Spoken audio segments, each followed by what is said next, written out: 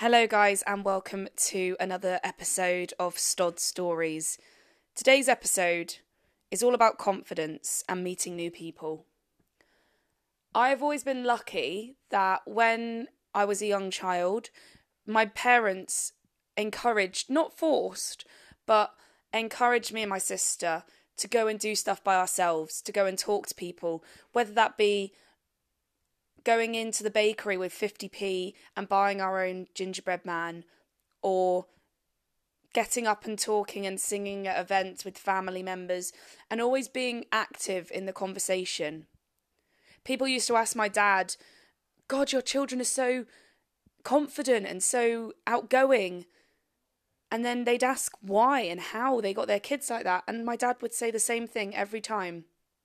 He lets us speak. He'd see parents talking for their children and they'd turn out to be the shyest people. And I'm lucky that I've never been shy. Don't get me wrong, I do get nervous. I'm not confident the whole time. I'm not invincible. I'm not Superwoman as much as I like to think I am. But I've always had the ability to talk my way in and out of anything. My dad taught me that. I think the message of today's episode is you can be that young child again who needs to go and talk for themselves. When you're at a restaurant, don't let someone else talk for you. Order it yourself.